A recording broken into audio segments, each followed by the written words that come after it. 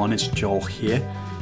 I just got off recording the podcast with Jerry Colonna, who is the author of Reboot, Leadership and the Art of Growing Up, and the founder of Reboot, the coaching agency. He does a lot of work with startup CEOs around the world, amongst others. And I wanted to share because I was deeply moved by our conversation. I think you'll find that as you listen in. Like for me, the most important thing I want to articulate about this conversation was the thing that Jerry embodied. And Jerry will describe it as vocation, a sacred vocation. And I could feel that. And that opened up the space for us to cut through and go deep and to have a deeply heartfelt conversation, a truthful conversation, a moving conversation. And I think as coaches, what more could we ask for? So I'm very excited to be sharing this podcast with you. I might add a little bit more to this intro, but I wanted to capture it hot off the press and just share some of my thoughts here. So, and yes, I do have one more thought.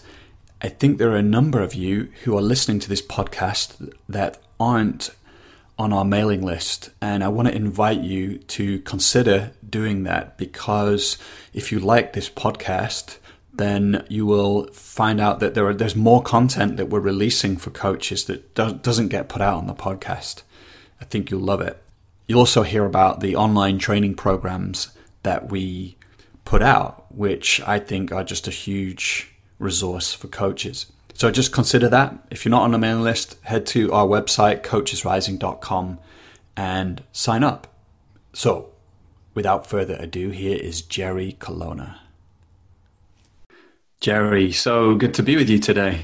How's things? Good to be with you. Things are good. I look outside my window and I notice that it's a little overcast, but it's still warm here in Boulder, Colorado. I feel good in my body. I feel good in my heart. So things are good. That's the land of blue skies, I hear. I had some friends and they said Boulder, has like 10 days where it's cloudy a year or something. That's right. These clouds will be gone shortly. That's right. Yeah, cool. Yeah, it's kind of the opposite of the UK. We have 300 days of sunshine a year. Yeah, and I'm in Amsterdam, and I'm from the north of England, which is just like, so it's just here. You don't see more than 10 hours of blue sky the whole winter. The opposite.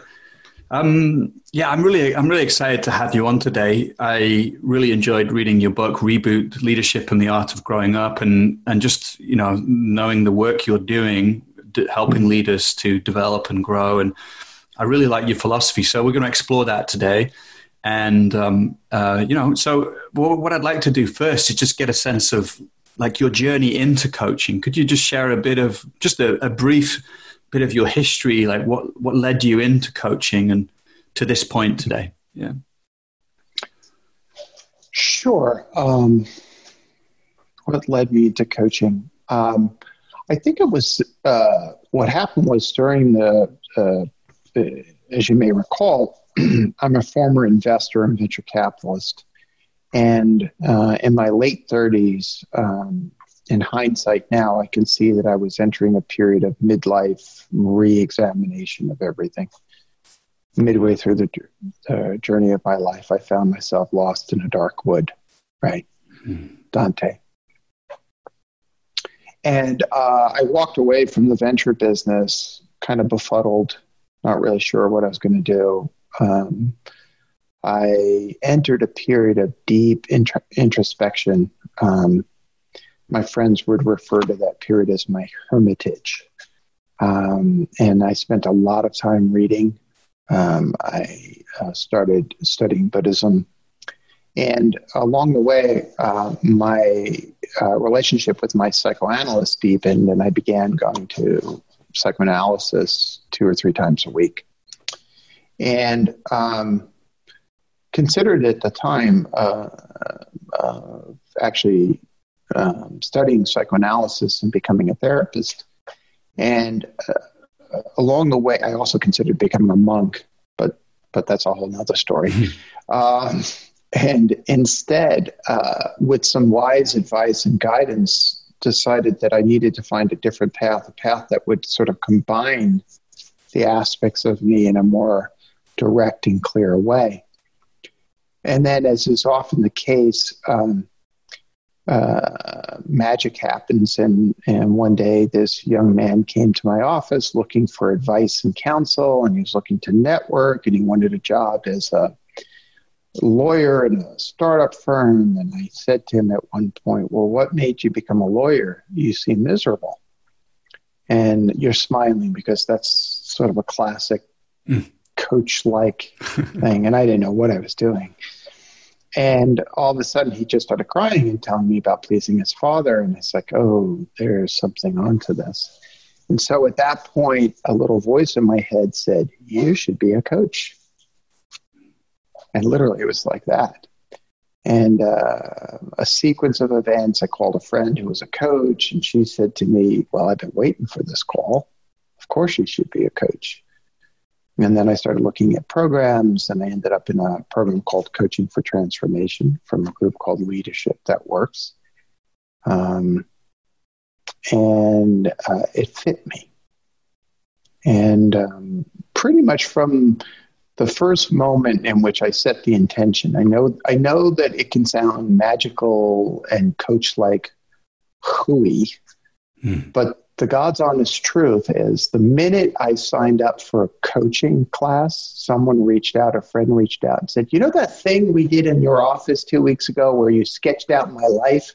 Can I pay you to do that every week? And I said, oh, okay. Universe is sending me a message. So I actually started coaching clients pretty much from day one in the coach training program, which of course is part of that process. And that was 15 years ago.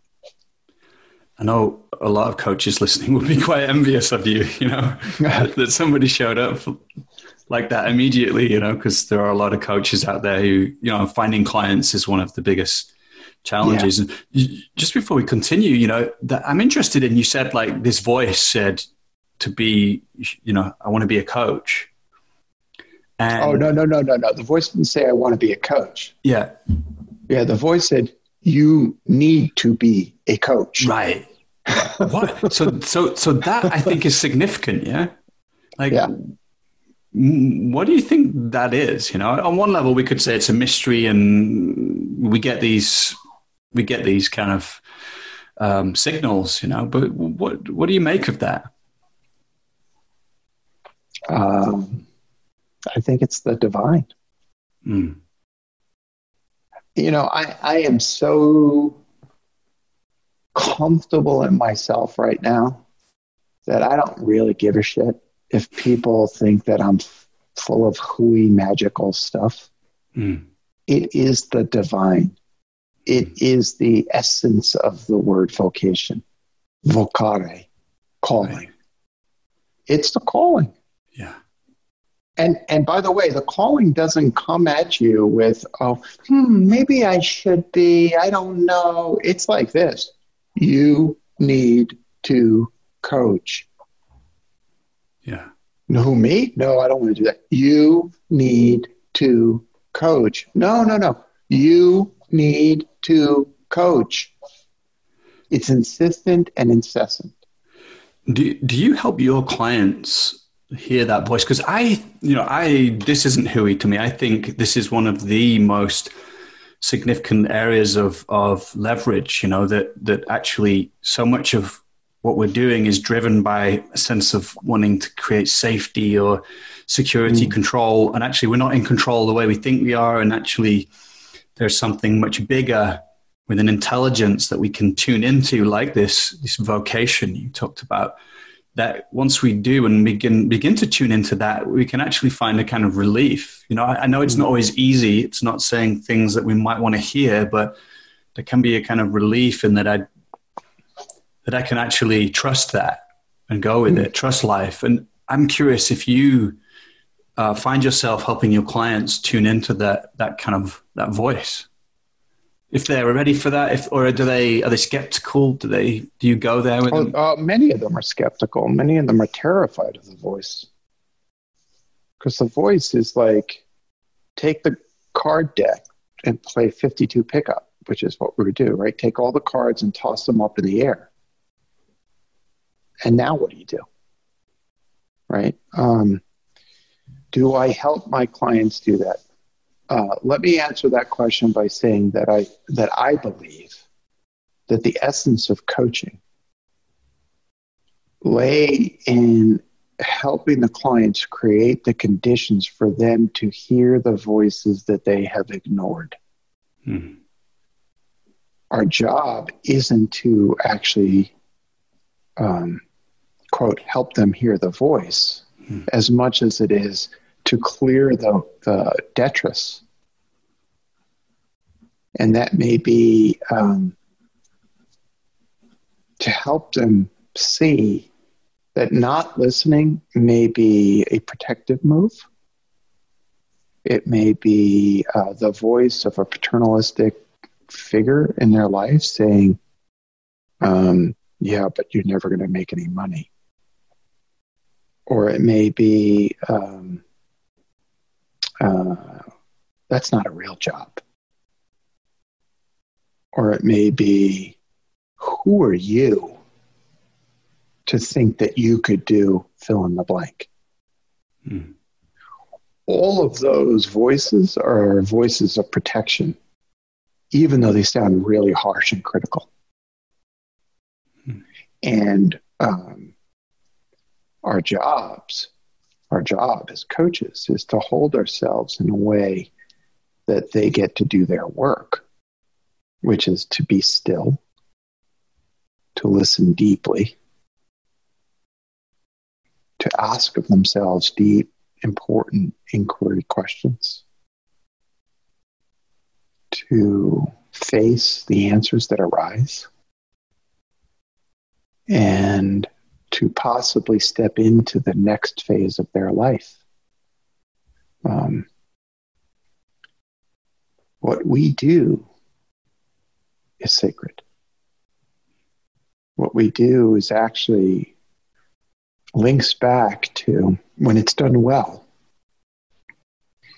it links back to almost the shamanistic traditions of millennia of human communities, where ours is not to walk through the door. Our path as coaches is to point out the doors. As Adrienne Rich in her beautiful poem, Prospective Immigrants, please note, the door is just a door. It makes no promises. It's your choice whether or not you are going to walk through that door or listen to that voice. That's our job as a coach. So to circle back to your question, is that what I do? It is what I do when I am at my best. Hmm. So I'm touched by, your words and what you point out. And I wanted to name that, I wanted to name that I can feel the invitation almost to the door here in our conversation right now. So I think that's important because... Thank you for naming that.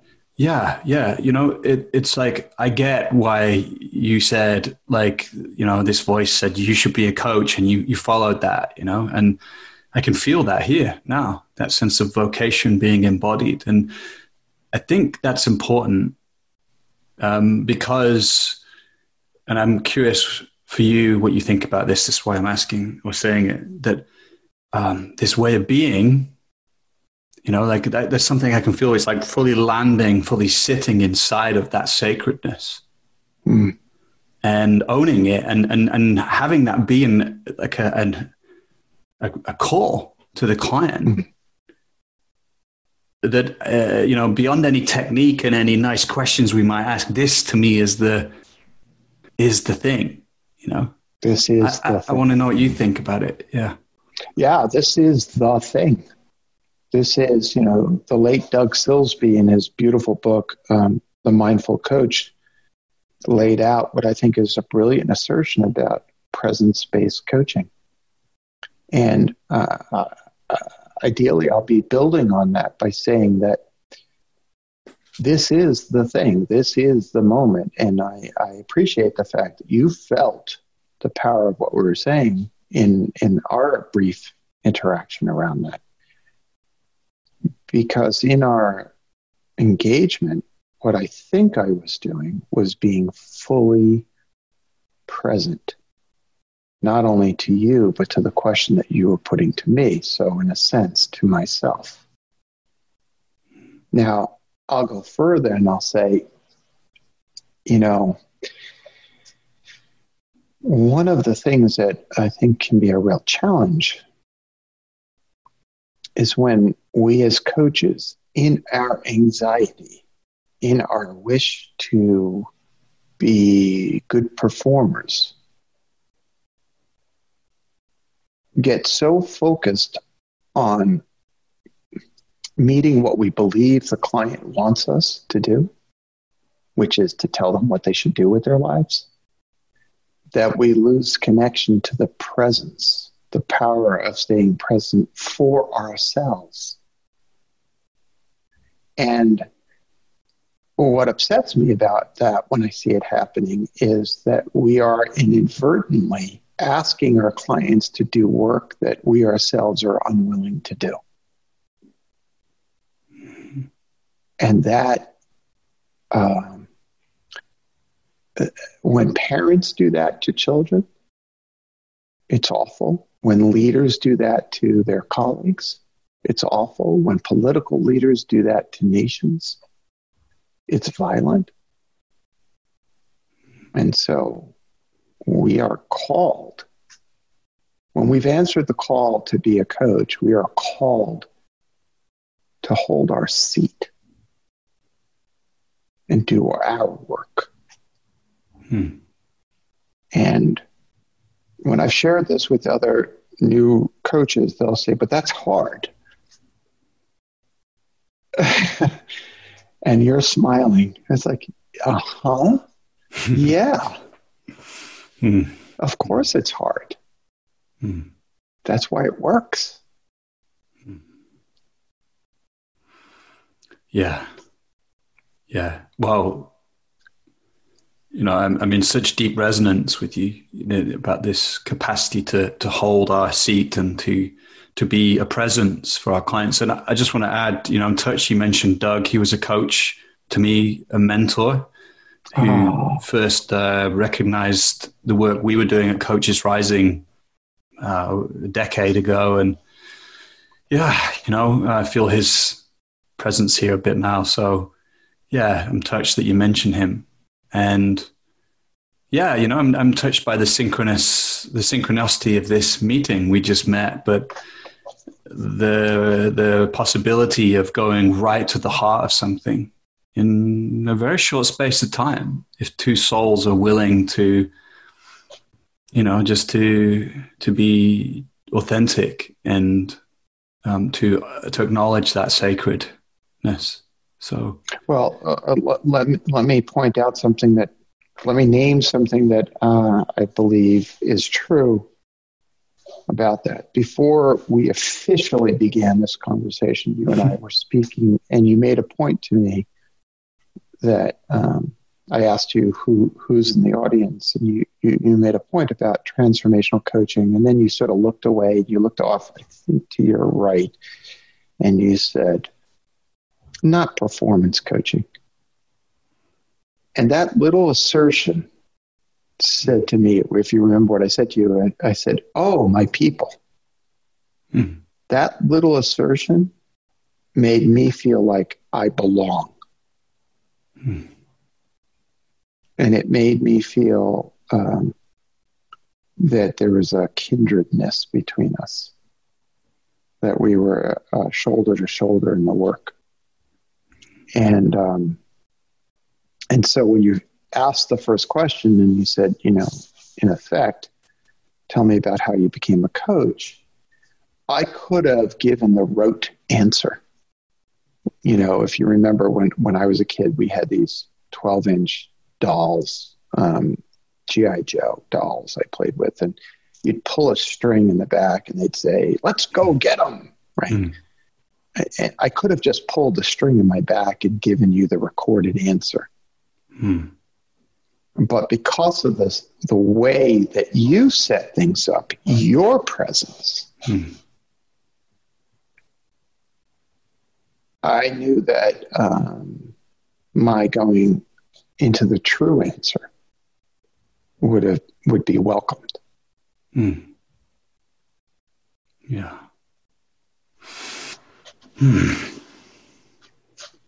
Yeah. You're speaking to something very important to me, which is, I think it reflects in coaching too. And perhaps I'm going to make the same point again, but what is it to wake up, in the moment and to be online in a way that I'm not inside of my habituated tendencies, and I think, you could apply this to leadership too, but I'm through presence, I'm able to kind of tap into life as it wants to emerge, the vocation as it wants to emerge through me, and that it can infuse my words and my actions. And so, in a way, like, performance is a part of it. It does impact my performance, but that it's also, it's coming from something much deeper than tips and tricks and stuff like that. And so let me ask a slightly, like, I'd love to know, like, who are the types of people you coach? I get a sense of that just through the way you're speaking and the atmosphere here, but I'd love to know on a just for the audience listening, who are the types of people that you're coaching?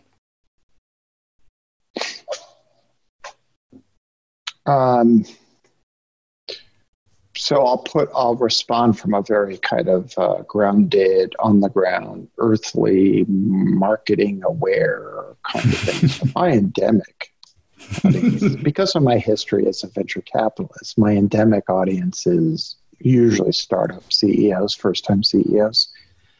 So I don't remember where it first started. It may have been Brad Feld who first said it, my dear friend, the investor. But somewhere along the way, I got tagged with the moniker the CEO Whisperer. And I'm sure there are other CEO whisperers out there. So shout out to y'all. Yay.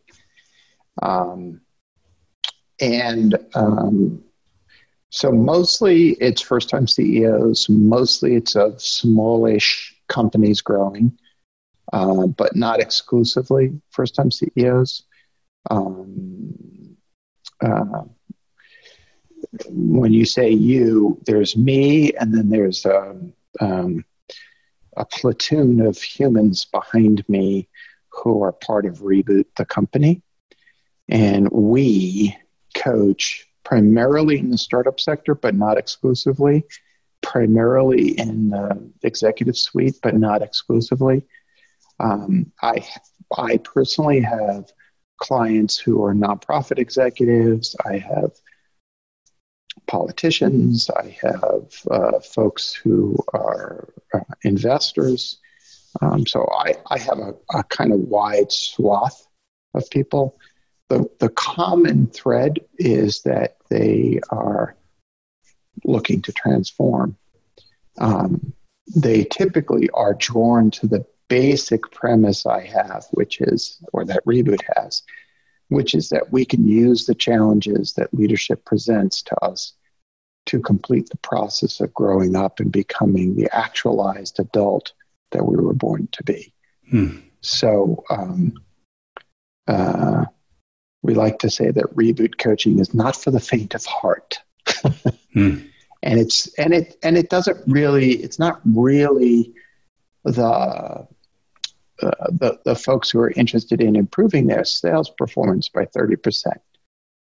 Now, I think you'll relate to this. One of the things that happens is that if you allow the fullness of yourself to come forth as a leader, two main things happen. The first is you start to feel better. Yay to feeling better. And second, you start to perform better. And that's not coincidence. But if you do that out of sequence, if you focus on the performance without worrying about how people feel and without going at what's really going on, then you're building a house with a crappy foundation. The house is going to blow down in the first storm. Yeah. Yeah, I really appreciate that about reading your book, this emphasis on how do you feel really? And, this kind of self-inquiry, this focus on self-inquiry, and seeing how my childhood has conditioned me and informed me on how I am as a leader, how I show up in this day and age. Yeah, I mean, if you think about some of the things that we as coaches are often called into organizations to address, and once you put this lens on and you see things through this lens, it starts to become obvious the work that needs to be done. So very common complaint. Company will call and say, the leadership team is stuck. We can no longer innovate. Right? And you can come at that from the performance perspective and say, okay, these are the 5 exercises that you will do to unleash your innovative capacity. And you might do some arts and craftsy kinds of things, and you might go out and toss a ball around, and you do all these wonderful exercises, and they're all wonderful and creativity sparking.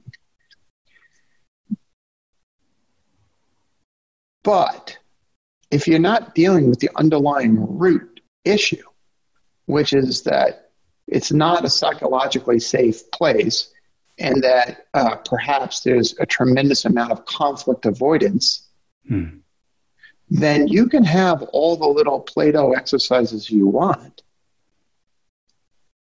But the culture is designed to squash any conflict. And I don't know how you innovate without coming into conflict. Now, conflict doesn't have to be bad. It could be, hey, I have an idea. Hey, you have an idea. Let's do my idea instead of your idea. All of a sudden, that's conflict, but not really conflict. It just means difference, right? And so you have to unleash and unlock that piece of it in order to create the conditions for the naturally occurring creativity to emerge. And then there's space for exercises along those ways. So what kinds of, where do you find yourself going with your coaching clients and to help them to grow? Do you find there's common themes or domains you end up going with them, as in this role as a horse, CEO whisperer? Yeah. I mean, if we're talking about CEOs, there are some really common threads that we'll encounter. One is around conflict. There, in my experience, it tends to be 2 types of embedded reactions to conflict. The first is avoidance, and the second is aggressively going into conflict and trying to resolve conflict by dominating. And both of those create toxic work cultures. So they're toxic for the teams, and they're also toxic for the individuals. Now, typically what happens is someone doesn't reach out for coaching and say, hey, here's the problem. I'm conflict avoidant, and that's creating toxicity in my life, and it's making it really difficult for me to say the things I need to say and to live the life I want to live. Typically, they call up and they're in tears and they're saying, help. I don't even know what the hell's going on. I'm just in pain.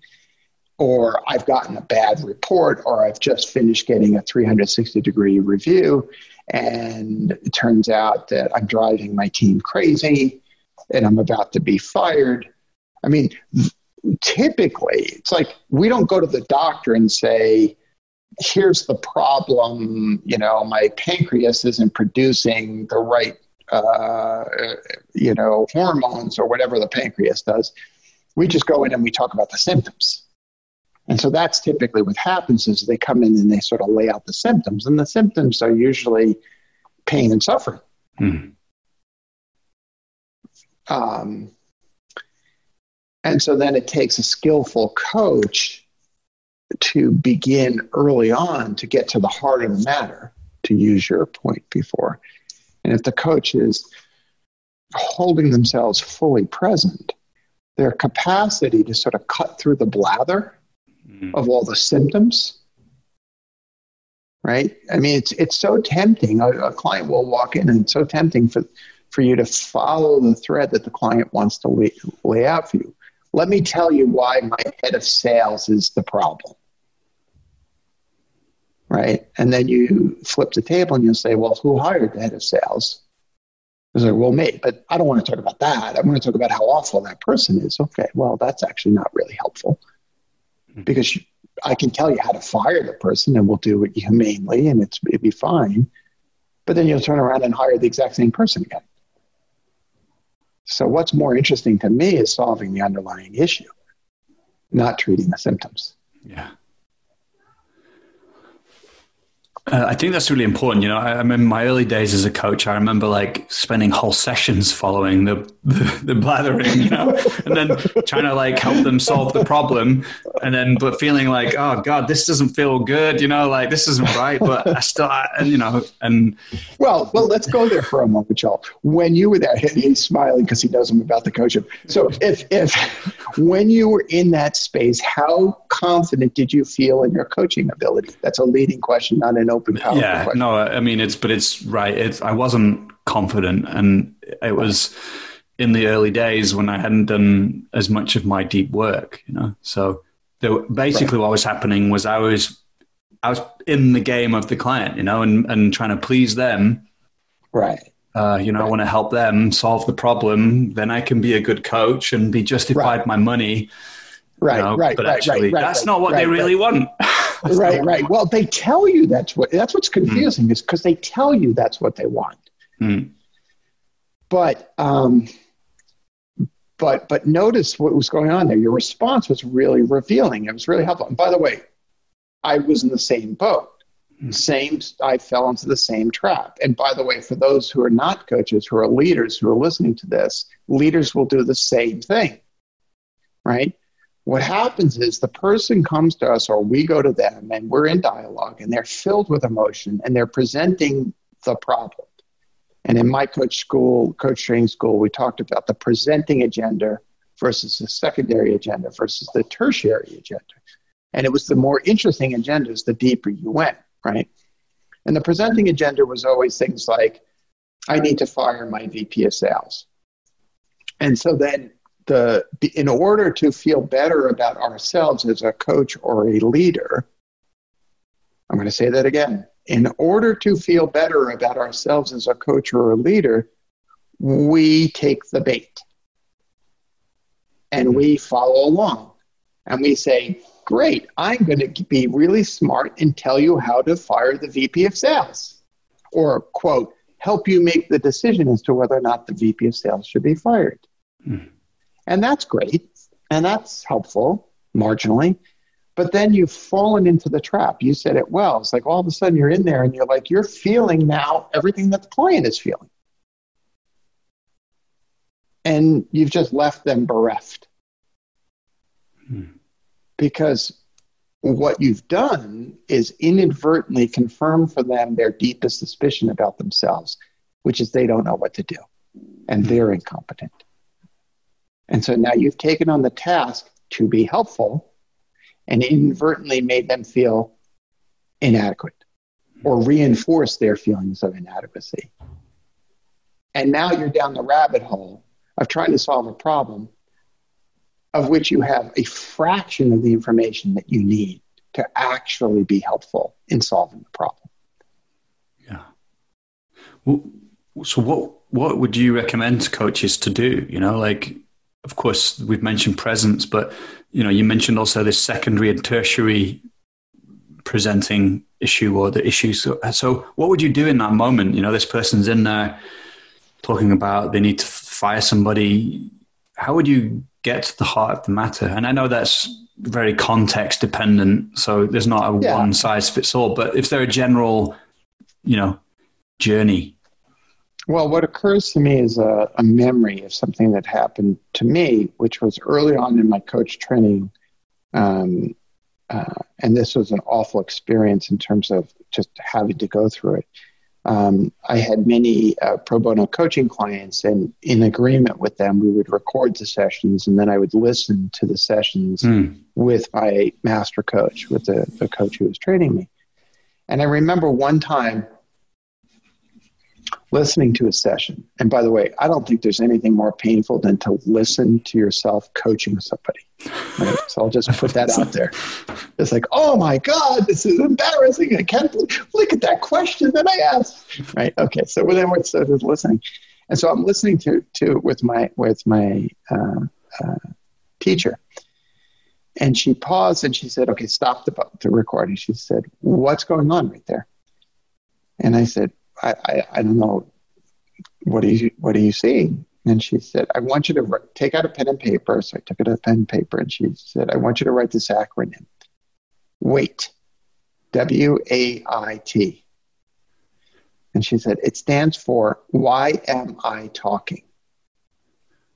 And I want you to put that on a sticky note on your computer monitor. And when you're talking, I want you to simultaneously ask yourself, why am I talking? Which was her way to cut through my internal blather to say, am I speaking in service of my need to feel adequate? Or am I holding myself present and allowing some silence to allow the client to find their own way? I will never forget that, because it was just the right amount of shame to cause me to remember it forever. On the other hand, I often forget it. So what the hell? And maybe we could say something about being in silence, because allowing the client to find their own way, because I think you mean that in a particular way, don't you? It's not just like sitting there in silence and, letting the client talk, is it? Or is it? Outwardly, it seems like that, doesn't it? Yeah. But inwardly, we are following each path. I think that we're called to do two things simultaneously. One, listen fully consciously with our full body, while simultaneously also observing our reactions. So as you were sharing your question, one of the things that was arising for me was recalling the feeling of being inadequate, which then caused me to loop back in and remember that very, very painful coach supervisory session where Martha Lasley, my master coach, said to me, wait, why am I talking? And I was like, oh, fuck. Yeah. Thus dragging up all sorts of belief systems about myself that I carried since childhood. And when we're in that moment with a client will bring up all of that. It's, what I often describe is that when the client-coach relationship is working well, the coach is feeling almost all of the feelings that the client is feeling. Right. But the difference is that our job is to then have this meta awareness of what is happening, to be able to distinguish, oh, that piece of anxiety, that's theirs, not mine. But I'm going to feel it for a while so that I can recall what that feels like with compassion and empathy, so that when I do end up breaking the silence and speaking, I'm not speaking from a place of fixing, but I'm speaking as if I were speaking to myself, saying the thing I need to say. A perfect example of what I'm talking about here is I've never met Doug Silsby. Okay, I did not take his presence-based coaching courses. I have recommended his book countless times.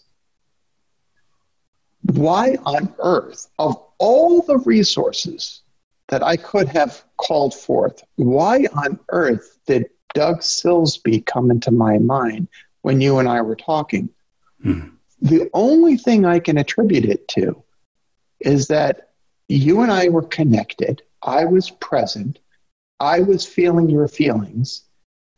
And somehow, magically, I was able to reference the one person, probably more than any other coach training person, you needed to hear from in that moment. Yeah. Yeah. That's what's going on in that silence. Yeah. Everything is going on in that silence. And then in that space, do you find that it's like the words are just coming, so that you're not in a kind of strategic coaching, Yes. Like, okay, he's saying this, and so, I need to do this now. Oh, it's just like there's an attunement and there's an intelligent response taking place. Yeah, I wince at the word intelligent. There's an intelligence that's actually, or a wisdom that is actually nothing to do with my conscious intelligence. And that's what I mean. Yeah. That's exactly what I mean. It's a channeling. Yeah. It's a channeling. And it grows out of the attunement and the rapport, the emotional rapport that is even possible over thousands of miles through video, through technology, right? It's also on the coach. I mean, you said something really, really powerful there. You said it's not coming from strategic mind, which is when the coach is sort of sitting there plotting out the clever thing that they're about to say in order to feel better about themselves, right? In that moment, when I mentioned Doug Silsby, what the feeling I connected to was how important that book was for me in understanding something that was occurring to me. To me, that book connected, and Doug's teachings connected my studying of the Buddhist Dharma with my studying of coaching. That was the link. By my connecting with that, I was able to then trust my intuition. Which is one of the most important things that you learn in a coach training program. Yeah. Right? Which is the opposite of strategic mind. And I have trusted my intuition and been dead wrong. Yeah. Right? And so as a coach, I have to withstand the feeling of having trusted my intuition only to have been proven dead wrong. Yeah. That's an awful feeling that at this point I don't care anymore about. But in the early days, it's like, ooh, that just feels really weird. I think we're in a topic now, and, listeners of this podcast will have heard me talk about this kind of thing before, but I think this is for me, coaches are being called to work at this depth with their clients. Certainly I feel the call, and a lot of people in our community do, of how can I'm an instrument, and who am I? That is an important question, but my body is an instrument. Can I develop spaciousness and presence so that my very presence becomes transformational in a way? And that I'm able to attune to my client in the way you beautifully described, that I can feel what they're feeling in my body, and that can inform not strategically, but it can inform the coaching conversation. And I think for me, you bring in Buddhism. That was it. In your story, I heard my story a bit. I was different. I was a DJ in a nightclub and an artist. And one day I woke up and was devastated, burst into tears, and I just became a Buddhist. I sold all my records, became a Buddhist, and traveled India, and that was an incredible, for me, following that the voice of soul or vocation. And anyway, where I'm going with this is that who are we really? Like that's one of the things Buddhism pointed me towards, actually, that I can increase, I can access something bigger than who I thought I was. That can be an incredibly powerful aid or ground to come from in the coaching that amplifies the transformational potential. So I said a lot there, and I don't know if it all made sense, but I just want to volley it back to you and see if that sparked anything in you. First of all, it does make sense. And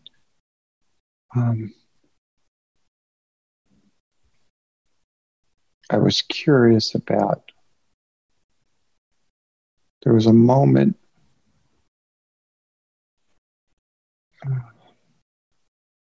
I'm following the intuition right now. There was a moment where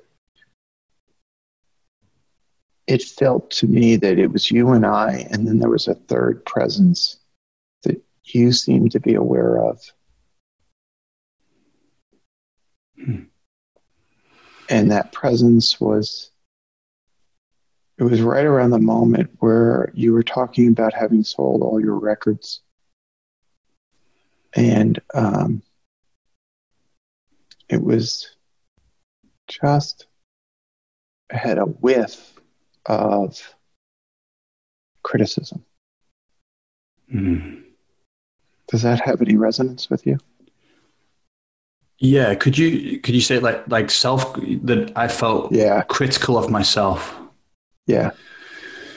It was kind of, go ahead, I'm sorry. Yeah, no, it's good. I mean, this is what comes up. There's probably other things that will come up, but that decision was born out of, I don't feel critical of my decision to sell my records. But what was true was at the time I didn't really like myself, and I'd hurt people. I'm thinking of a partner I had at the time who had also hurt a lot, and it was a very difficult period, and I can feel the tenderness here right now, like as I recall that, and.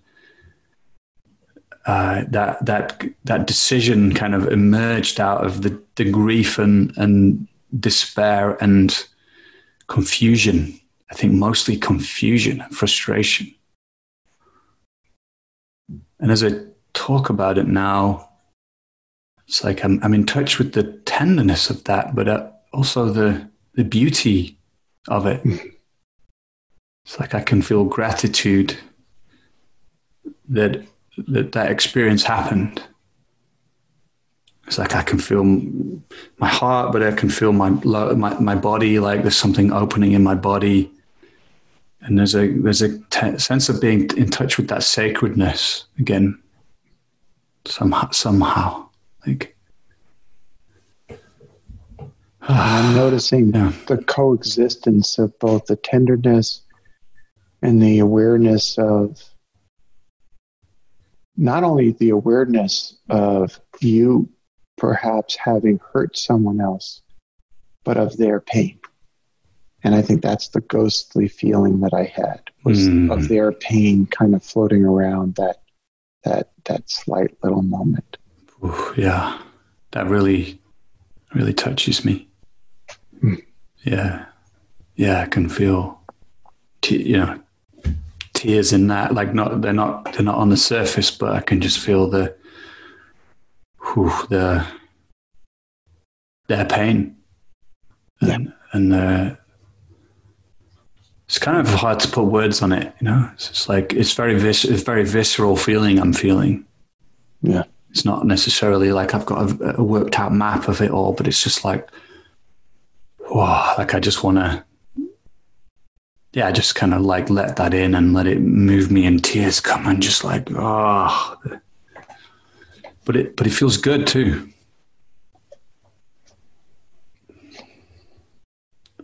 I appreciate your allowing me to just pause and recognize that. And, I have hurt people too. Yeah. And the existence of that pain doesn't mean that decisions I have made were wrong. Yeah. But it does mean that there's pain. Yeah. Appreciate you saying it like that. Like I've hurt people too, because it's like, yeah, I really hurt her, I really hurt her. That hurts.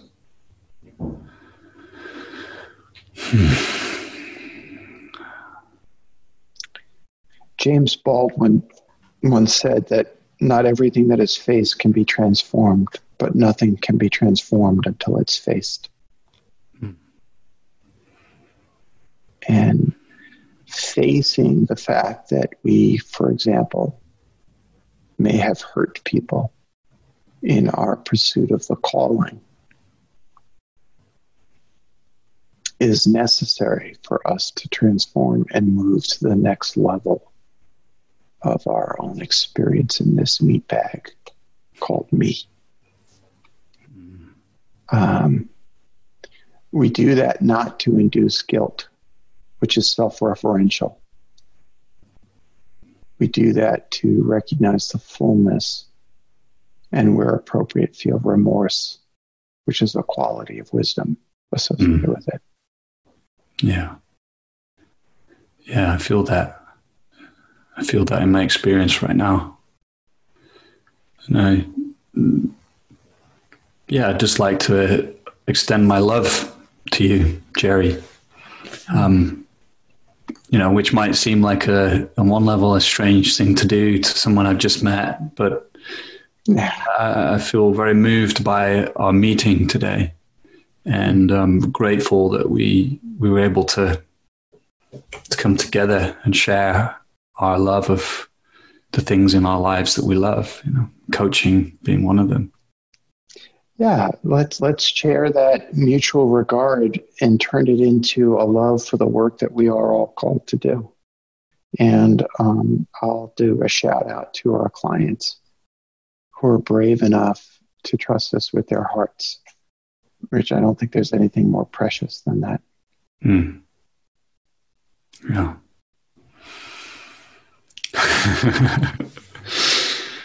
Well, yeah, where to end this? Maybe that was it.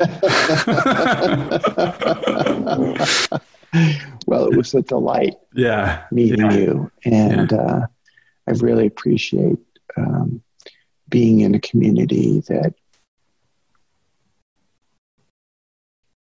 deeply appreciates the sacredness of the work. Yeah. Yeah. And I share that love with you. Yeah, thanks, Jerry. Hi, it's me again. Hope you enjoyed this. And I want to just say, if you like this podcast, I loved it. I would invite you to share it. If you go to the specific podcast page on our website, coachesrising.com, you'll find the podcast section there. There's a share button. I'd be very grateful, because I want to get the word out to as many coaches as possible about this podcast. I believe in it. I put my heart and soul into it, and I believe in the role that coaches can play in these times to help us navigate these times. So if you feel inspired, I'd love it if you would share the podcast. And again, just to mention that if you're not on our mailing list, please consider joining that. If you head to coachesrising.com, you'll also see where you can do that. You can sign up. Thanks for listening in. I really appreciate it. I do. And I appreciate the people that reach out to me and let me know that they enjoy this podcast. Thanks for doing that too. Be well, and I'll see you next time.